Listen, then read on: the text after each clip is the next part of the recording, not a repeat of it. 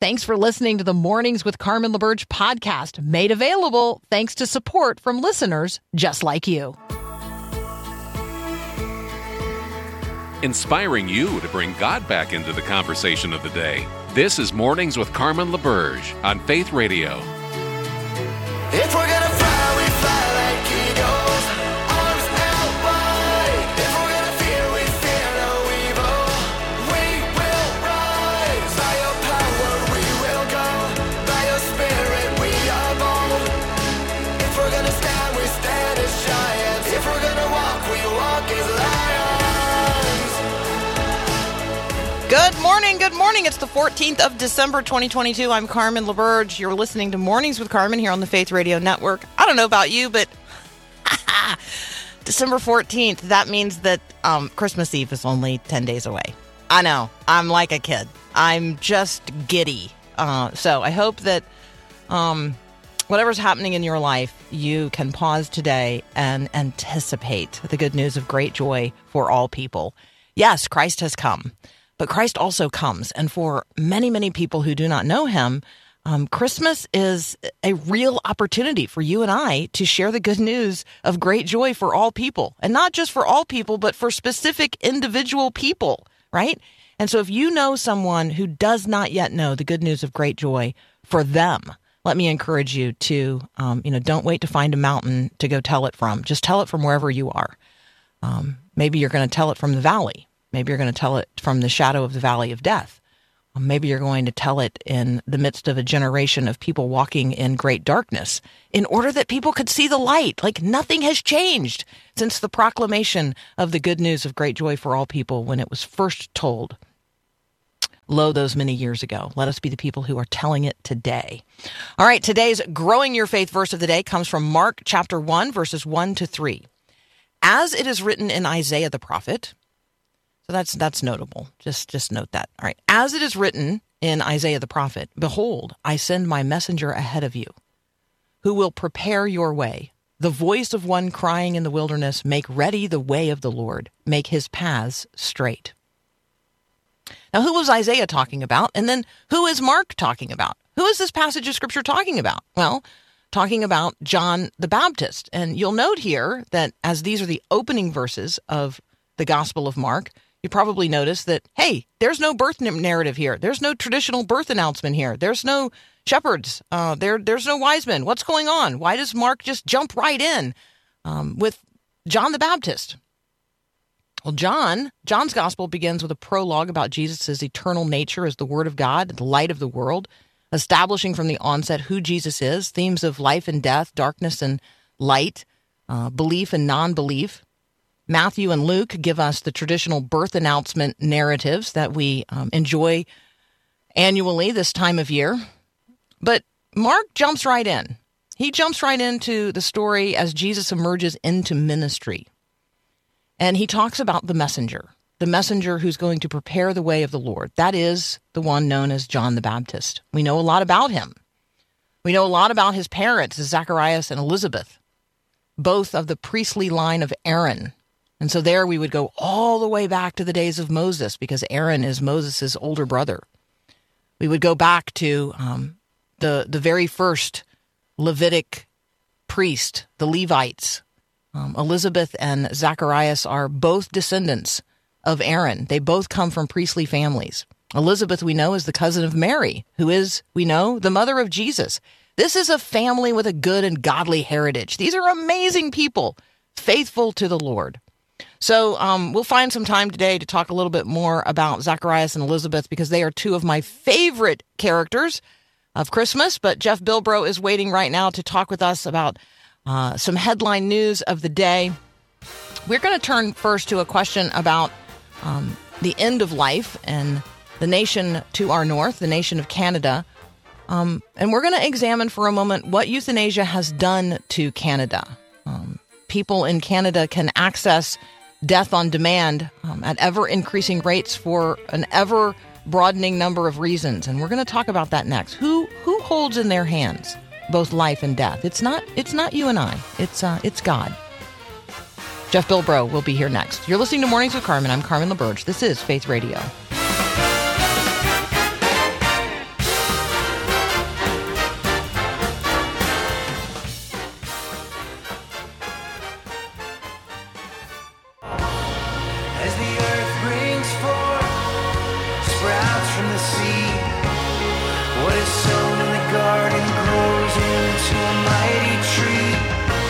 Jeff Bilbro is back. You can find him at jeffbilbro.com. You can also find what he is writing and aggregating at The Water Dipper.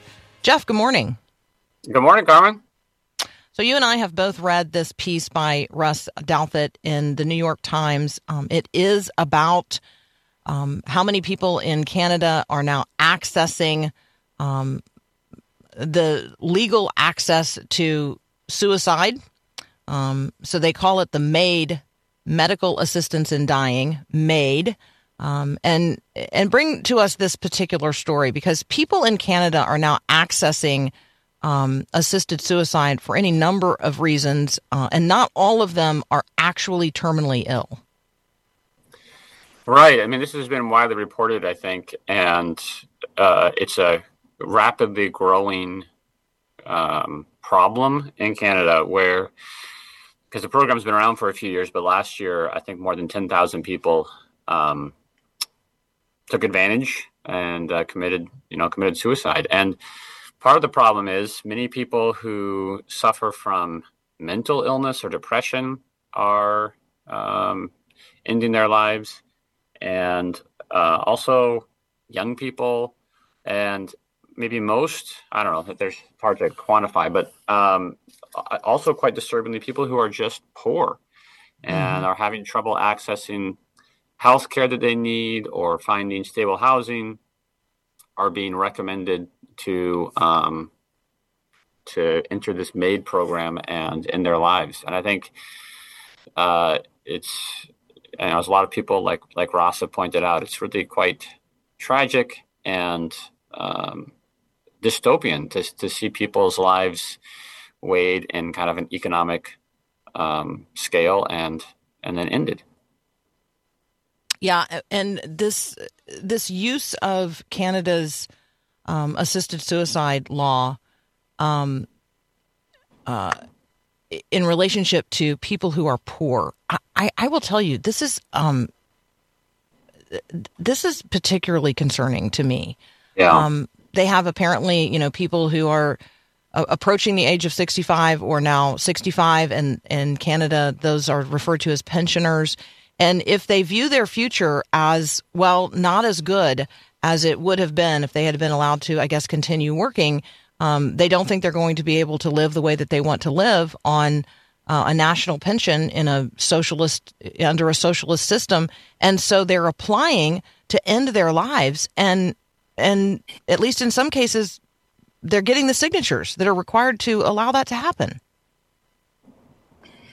Yeah, and it's sad, and I think it's a reminder that Christians need to articulate more clearly to ourselves and to our neighbors, what the value and meaning of a human life is, and that it's not, it's not the kind of thing that we can weigh in financial scales, and that the significance of our life is not found in possessions or quality of life, maybe in some of the ways that it's measured in our materialistic culture. But this is kind of the logical result of, financializing human lives.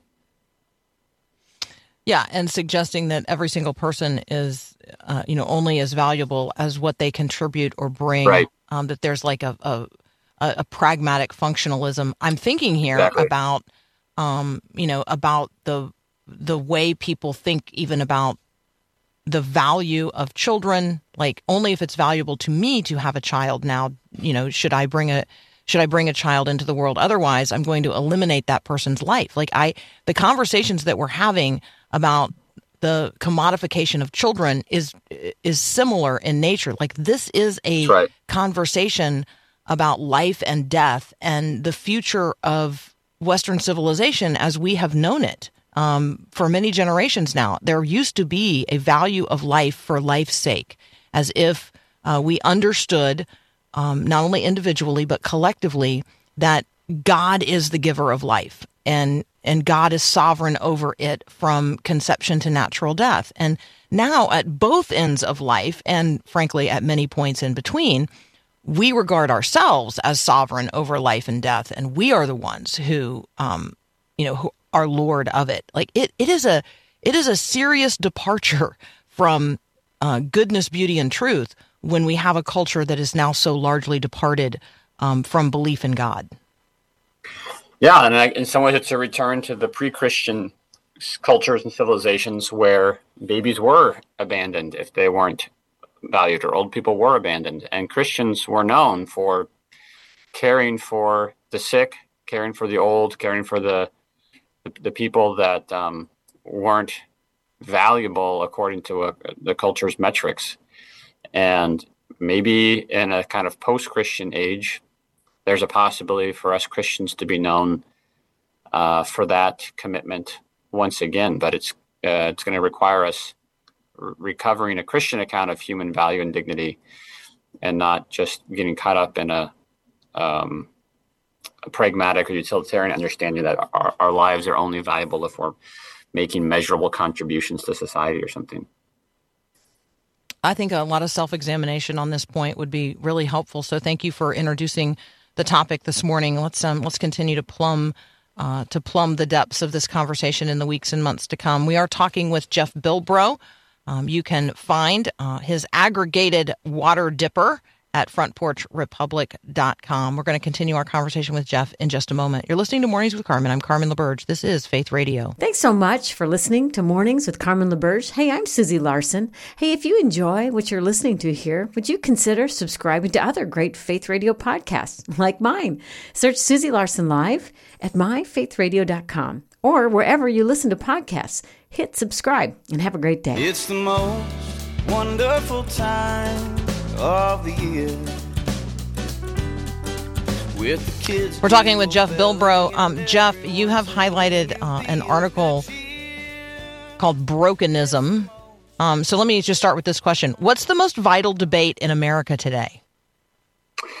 Yeah, so Elena Newhouse argues, and she's written about this before, so this is kind of a follow-up to a very widely read essay she wrote last year, I think.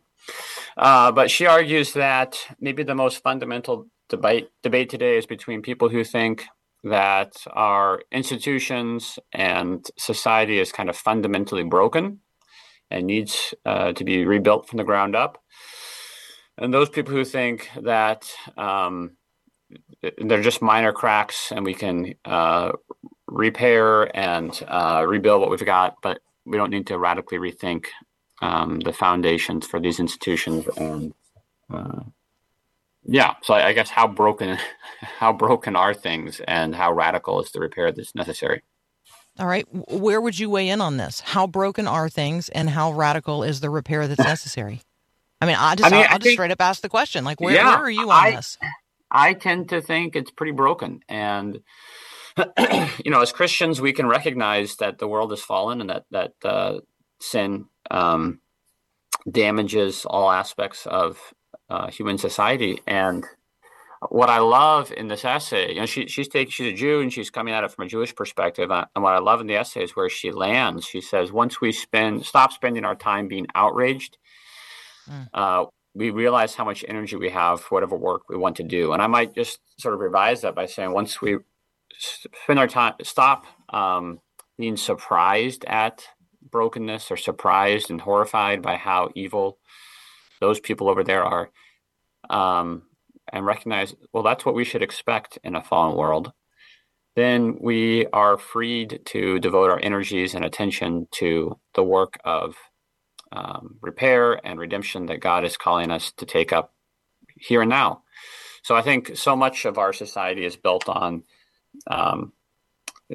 drawing our attention to things that are horrifying and outrageous, and that can be a kind of distraction treadmill, and really take our focus off of the real work we're called to do, the work of loving our neighbors and tending our local communities, or the places where we have influence. So maybe it's a way of sidestepping the question and saying you can kind of, regardless of how broken it is, at least recognizing that the problems run deep, kind of takes our attention away from shoring up institutions to rebuilding them on the right foundation. I'm reminded of a few things as you say all that. I'm reminded of Jesus just absolutely pointing out that the poor would always be with us, and that there's a reason for that. Like there's a reason that Jesus doesn't just heal it all when he was here and make it all perfect right then, that the kingdom of heaven exists already, and yet it is still coming, and we have an opportunity to demonstrate it in the midst of a culture that does not yet believe. Like all of that is somehow important to the way this cosmic narrative is all unfolding over time. Certainly under God's sovereignty, but absolutely subject to the will of every human being alive on the planet. And so I think all of that is wound up in there somehow. I'm also thinking about Mother Teresa, who, and I won't get this, I won't even try to like quote it. I'll just describe how she would respond when people would say, like, how do you keep doing this every day? Like, how do you keep going out there and picking up the people off the, out of the ditches that other people are throwing away? And her response was, why are you so surprised that people are throwing people away? Like what? Like she operated out of this expectation that every single day there was going to be somebody out there for her to pick up.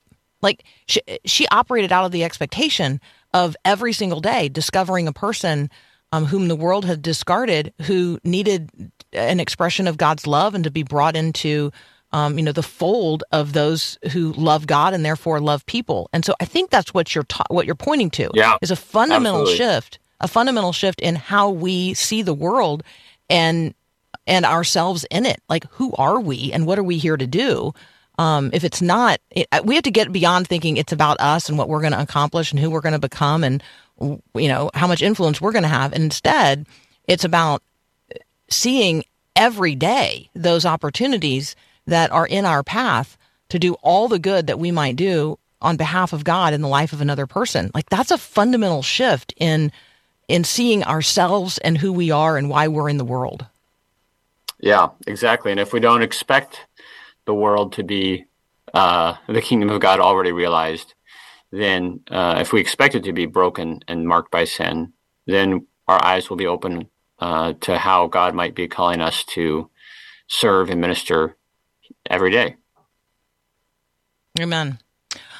Okay. The world is at some level looking for a savior, even people who aren't looking for Jesus. Are soybeans and ultimately tofu the savior of the planet? John Lewis Stimple is such a delightful writer and has such a great perspective.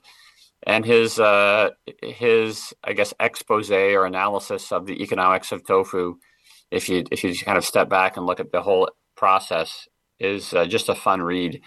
But I think, again, it's a reminder that there's no kind of silver bullet solution, that there's no way that we can, not have an impact on how we eat. And we should stop trying to pretend that that tofu or soybeans for sure are some kind of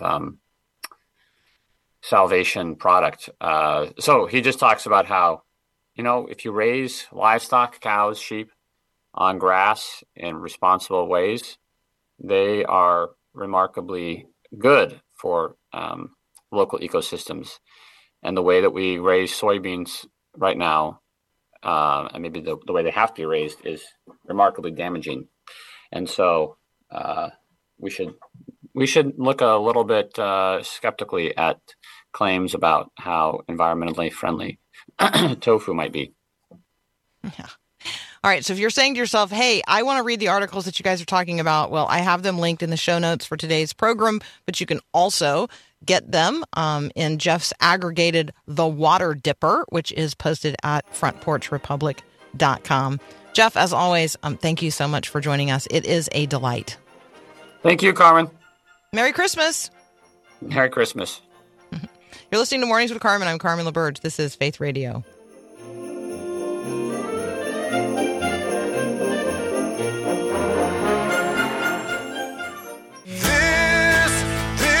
This is Christ the King, whom shepherds guard and angels sing.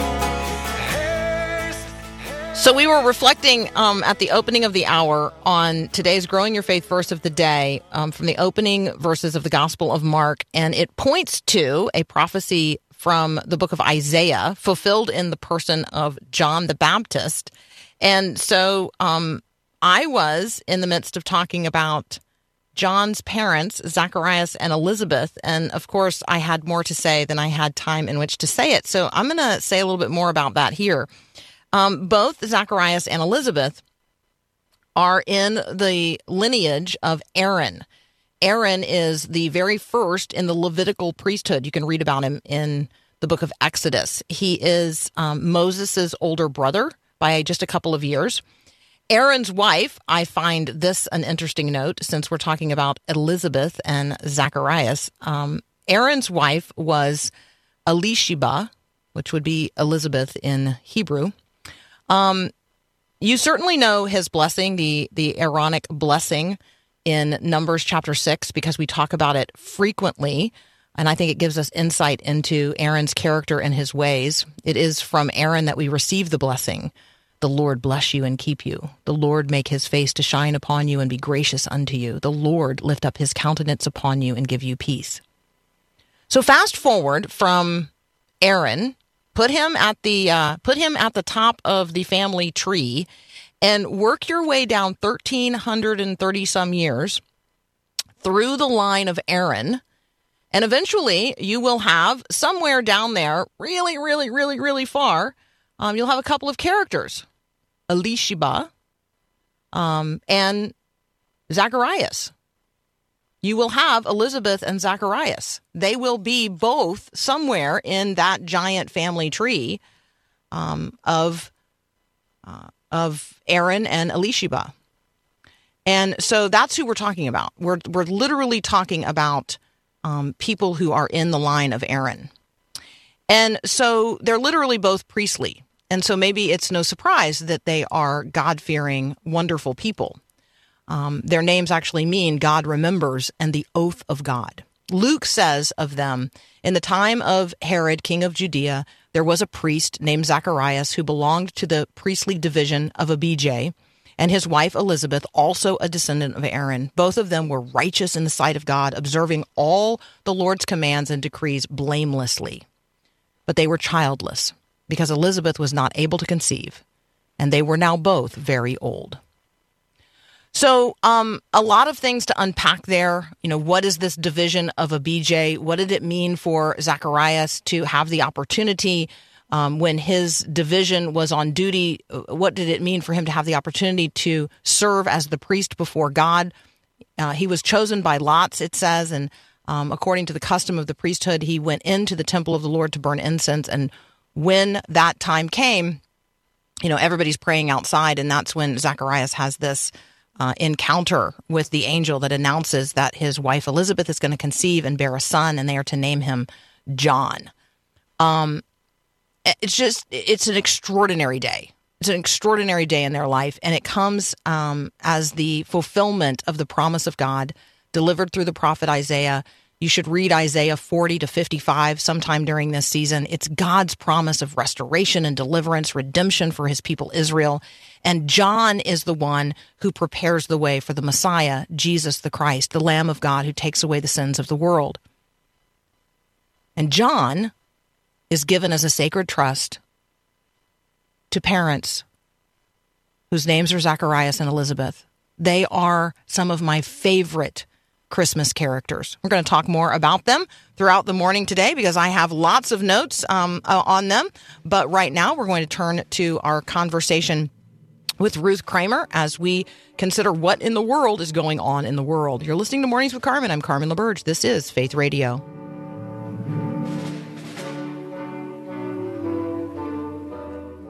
To boldly go where no one has gone before.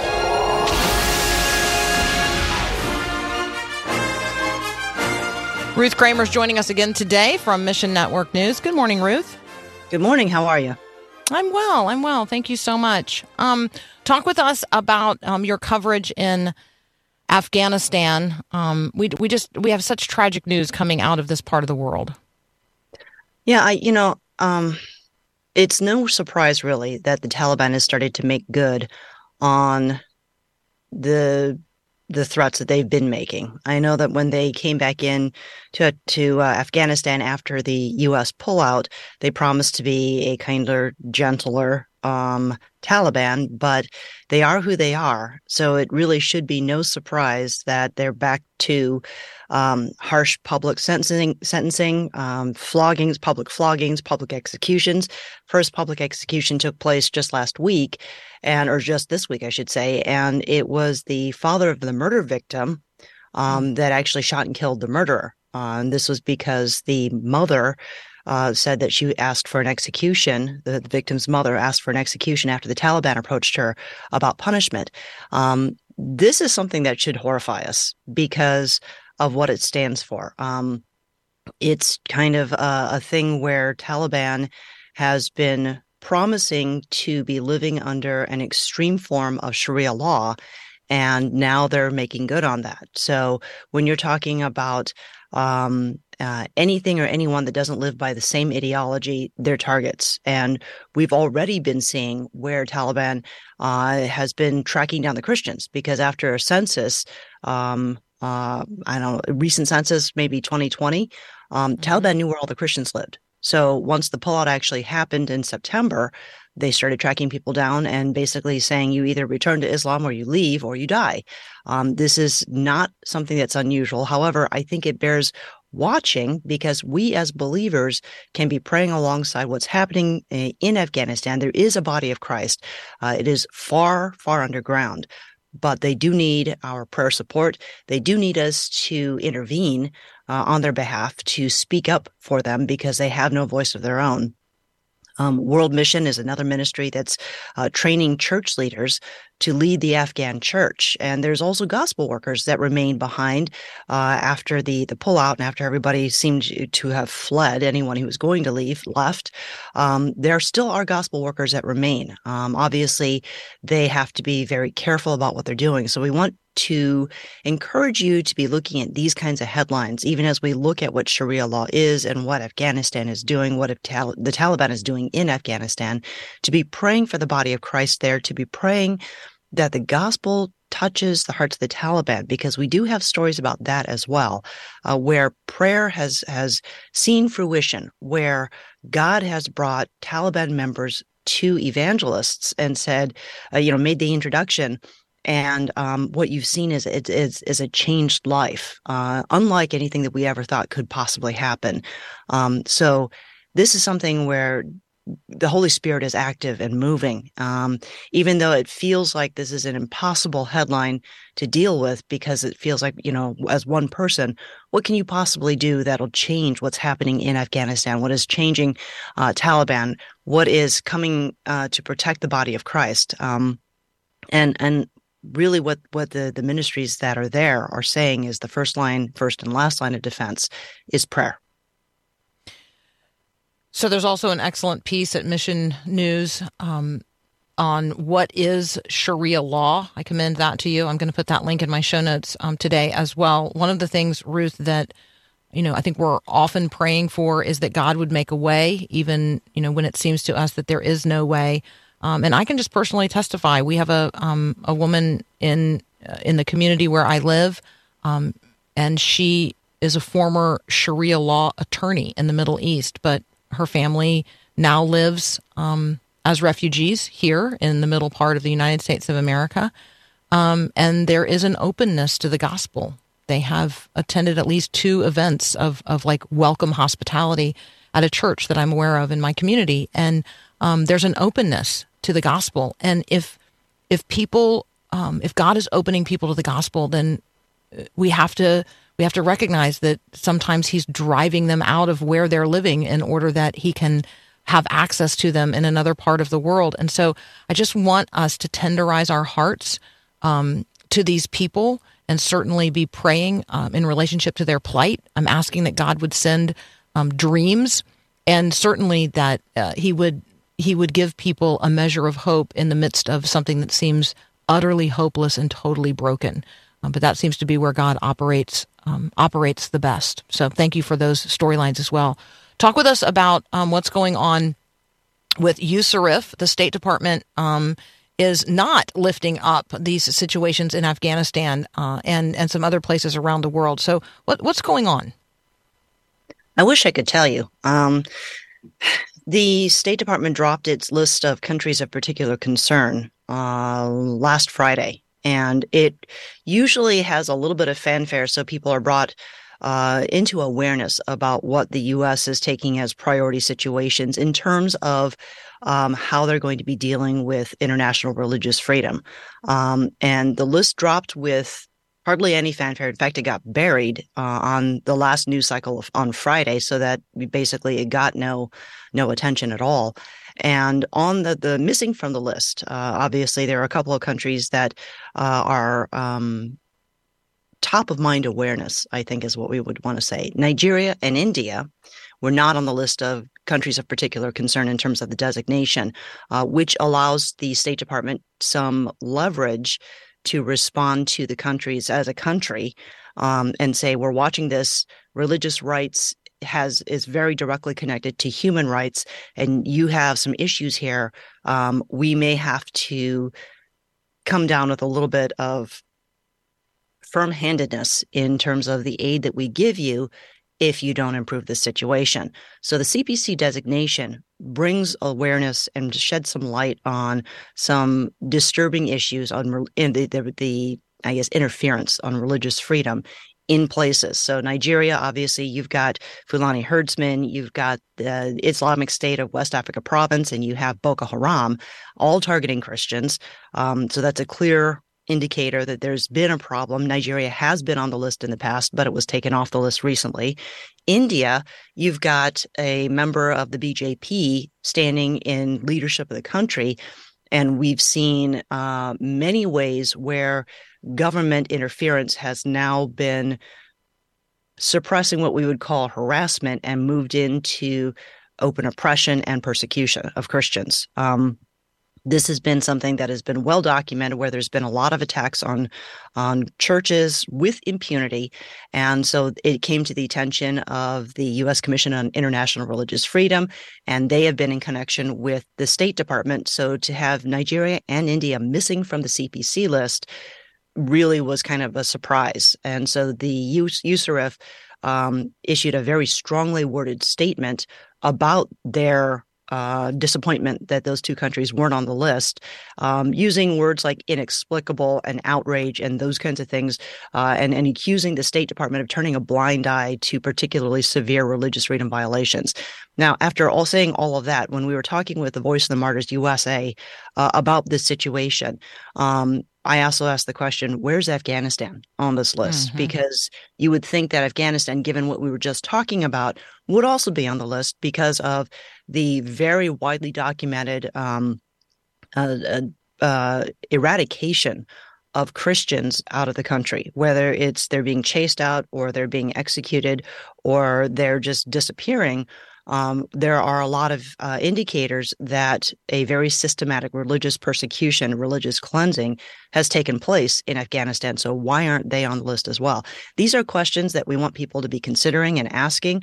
Obviously, yes, talk to your congressman and ask those questions too, because the more people speak out on these kinds of issues, the more the State Department is going to realize we're watching what's happening here, but also use these kinds of things to be praying fervently for the body of Christ. There is a vibrant body of Christ in India. There is a vibrant body of Christ in Nigeria. We've already talked about Afghanistan.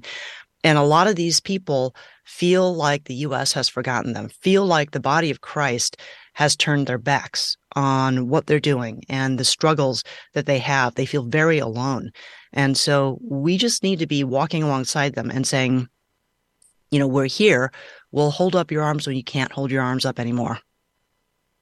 I love that. I love that imagery, and it's so important.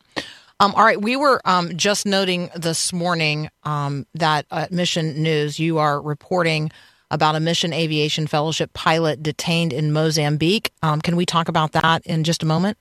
Sure.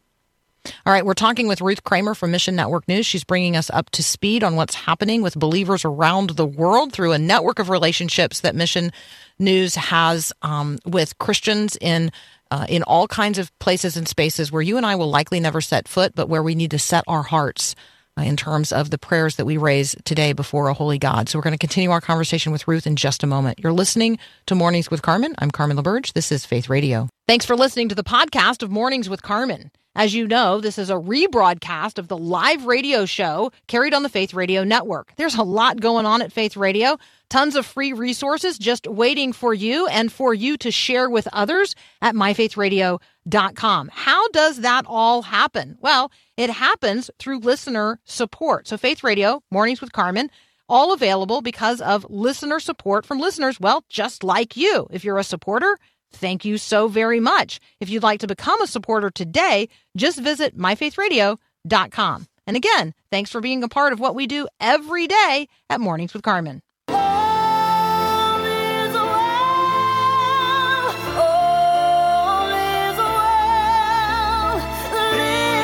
Continuing our conversation with Ruth Kramer from Mission Network News. You can find what we're talking about today at missionnews.org. I'll also put all of the links in the show notes, which you can get if you subscribe to the podcast Mornings with Carmen, wherever you get your podcasts. Talk with us, Ruth. Share with us this story out of Mozambique. I'm actually surprised this hasn't really gotten more attention, and there's a number of reasons for that. But the situation with Mission Aviation Fellowship is that they are trying to get an American pilot released from a wrongful situation, a wrongful detention in the country, in Mozambique. The pilot is 31-year-old Ryan Coer, and he is actually working for Ambassador Aviation, which is a partner of Mission Aviation Fellowship. And he was flying in some supplies to an orphanage with a couple of South African nationals November 4th. And the police took some interest in what he was carrying. For whatever reason, it was fairly innocuous stuff like vitamins, medicines, over-the-counter type medicines, food preservation stuff, things that are very typical if you're living in a very remote area and you're trying to care for a lot of people in an orphanage type situation. So those were the supplies that they were bringing in. And police, after they were doing a security scan, decided that this was stuff to support an extremist insurgency in the northern part of the country, which is a problem. But because these were supplies that they were suspicious of, there was an arrest that was made, and Ryan basically disappeared into a prison. When he was denied counsel, he was denied access to his ambassador, the U.S. ambassador. And so it's been difficult to get more information from the situation, which initially MAF was like, okay, this will be something that'll be over pretty quick. But it took a turn for, I guess, a more concerning direction when Coer was transferred to a maximum security prison. Still undetermined charges, other than he's going to be connected to supporting an extremist movement, and the other two South African nationals that were with him, I believe, are still in custody. So this has been a developing situation. It's unlikely that Ryan will be released in time for Christmas. As part of normal MAF protocol, the ministry brought the wife and kids home. He has a daughter. He has 2 sons, young children, and a wife, and they just brought them home in order to be able to care for the family while this situation is ongoing and there's negotiations. We don't have more information here. So it's something where MAF is saying, please pray. If you, connect with your congressman, tell them you're watching the situation and urge people to do something about it. We do know that the U.S. is capable of negotiating release. So that's what we're praying about right now. MAF is trying to get in there and talk to the right people to find out what's going on and really get through to resolve this situation. So be praying, because this is something that sort of cropped up, and I think it really went under the radar.